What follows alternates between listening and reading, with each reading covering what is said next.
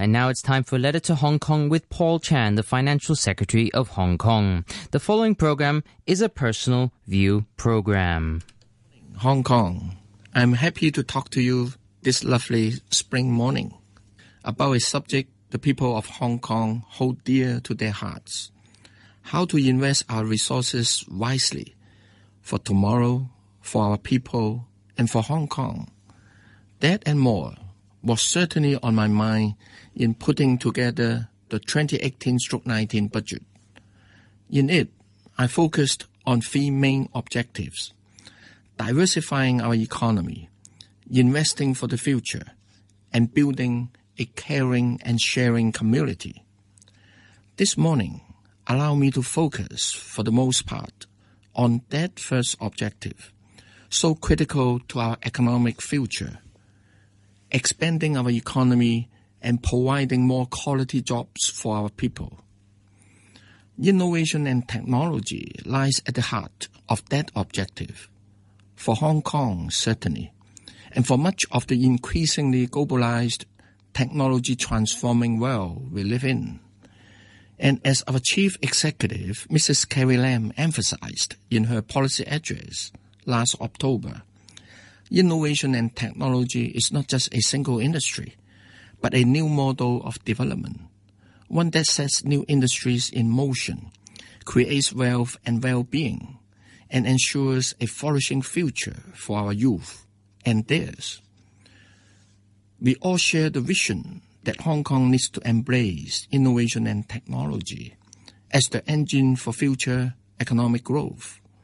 More importantly, we must ensure that its applications can bring real benefits to Hong Kong. To that good end, I have set aside over $50 billion in this budget, in addition to the $10 billion funding reserved last year. We will focus on developing four areas that Hong Kong has competitive strength, namely biotechnology, artificial intelligence, smart city, and financial technology. Some $20 billion will drive the first phase of the Hong Kong-Shenzhen Innovation and Technology Park, which will soon enough serve as an I&T hub of Hong Kong. It will help us better leverage the synergies of the world-class financial and professional services of Hong Kong, the vibrant tech business sector in Shenzhen, as well as the advanced manufacturing in other cities in Guangdong Province. In short, the Hong Kong-Shenzhen Innovation and Technology Park will be a critical project in realizing the enormous potential of the emerging Guangdong-Hong Kong-Macau Bay Area development. I have also allocated $10 billion to Science Park. Of that, our flagship technology center will employ about $3 billion for research-focused infrastructure. The remainder will be used to support Science Park's dynamic mix of global and local tech tenants and to set up a smart campus. However, the key for us to succeed, I believe, does not lie in the infrastructure we built, but in the pool of talent we are able to attract and nurture. This is the reason why I have allocated $10 billion for establishing two research clusters, one for healthcare technology, the other for artificial intelligence and robotics technologies. The objective is to attract more renowned international research institutions and technology companies to Hong Kong and to bring in more experts from around the world, thereby helping us nurture our homegrown talent. I am confident, let me add, because of our encouraging track record in this regard. For example, in late 2016, the celebrated Karolinska Institute of Sweden opened its first overseas research facility for reparative medicine at Science Park.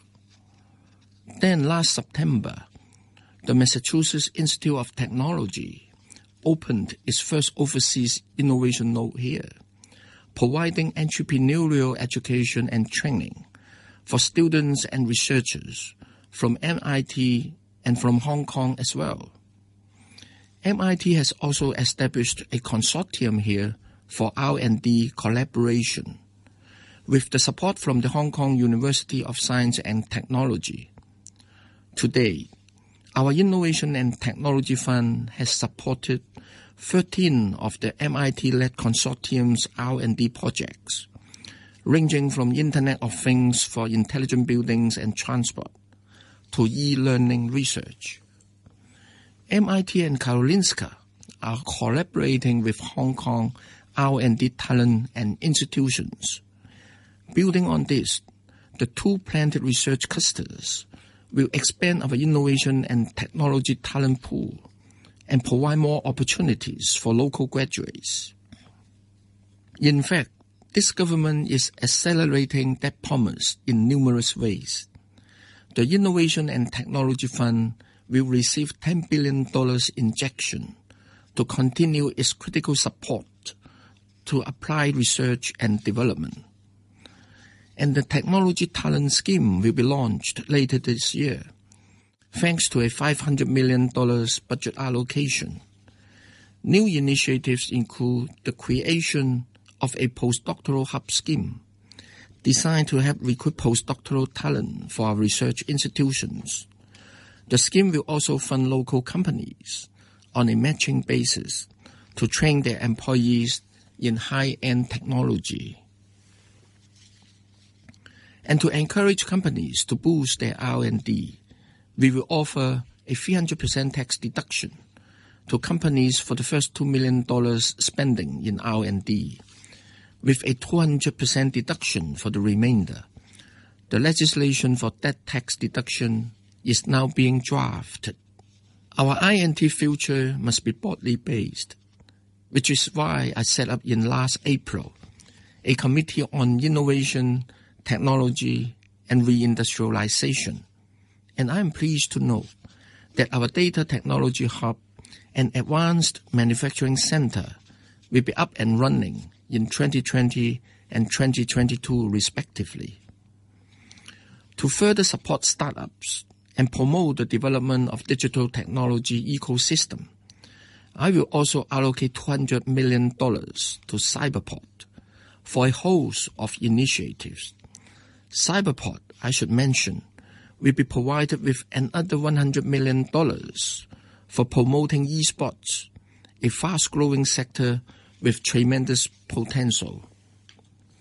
And the $1 billion I have earmarked for a construction innovation and technology fund will help that critically important industry embrace innovative technology.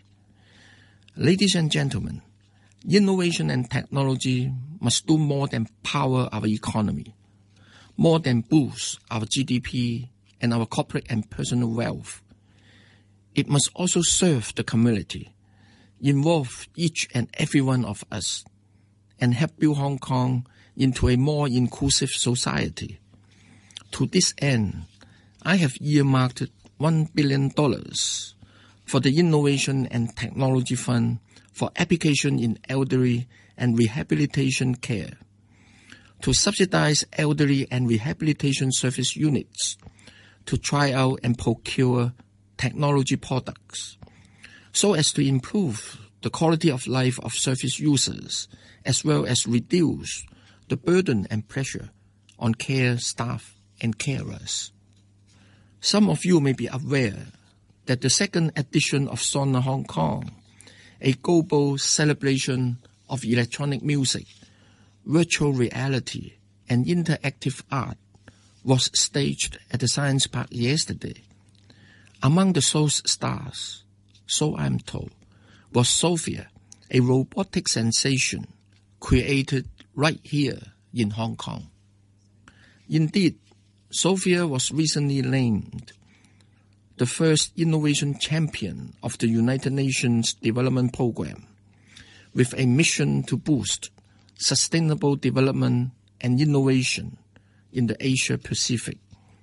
Hong Kong needs more of those, the human as well as the humanoid.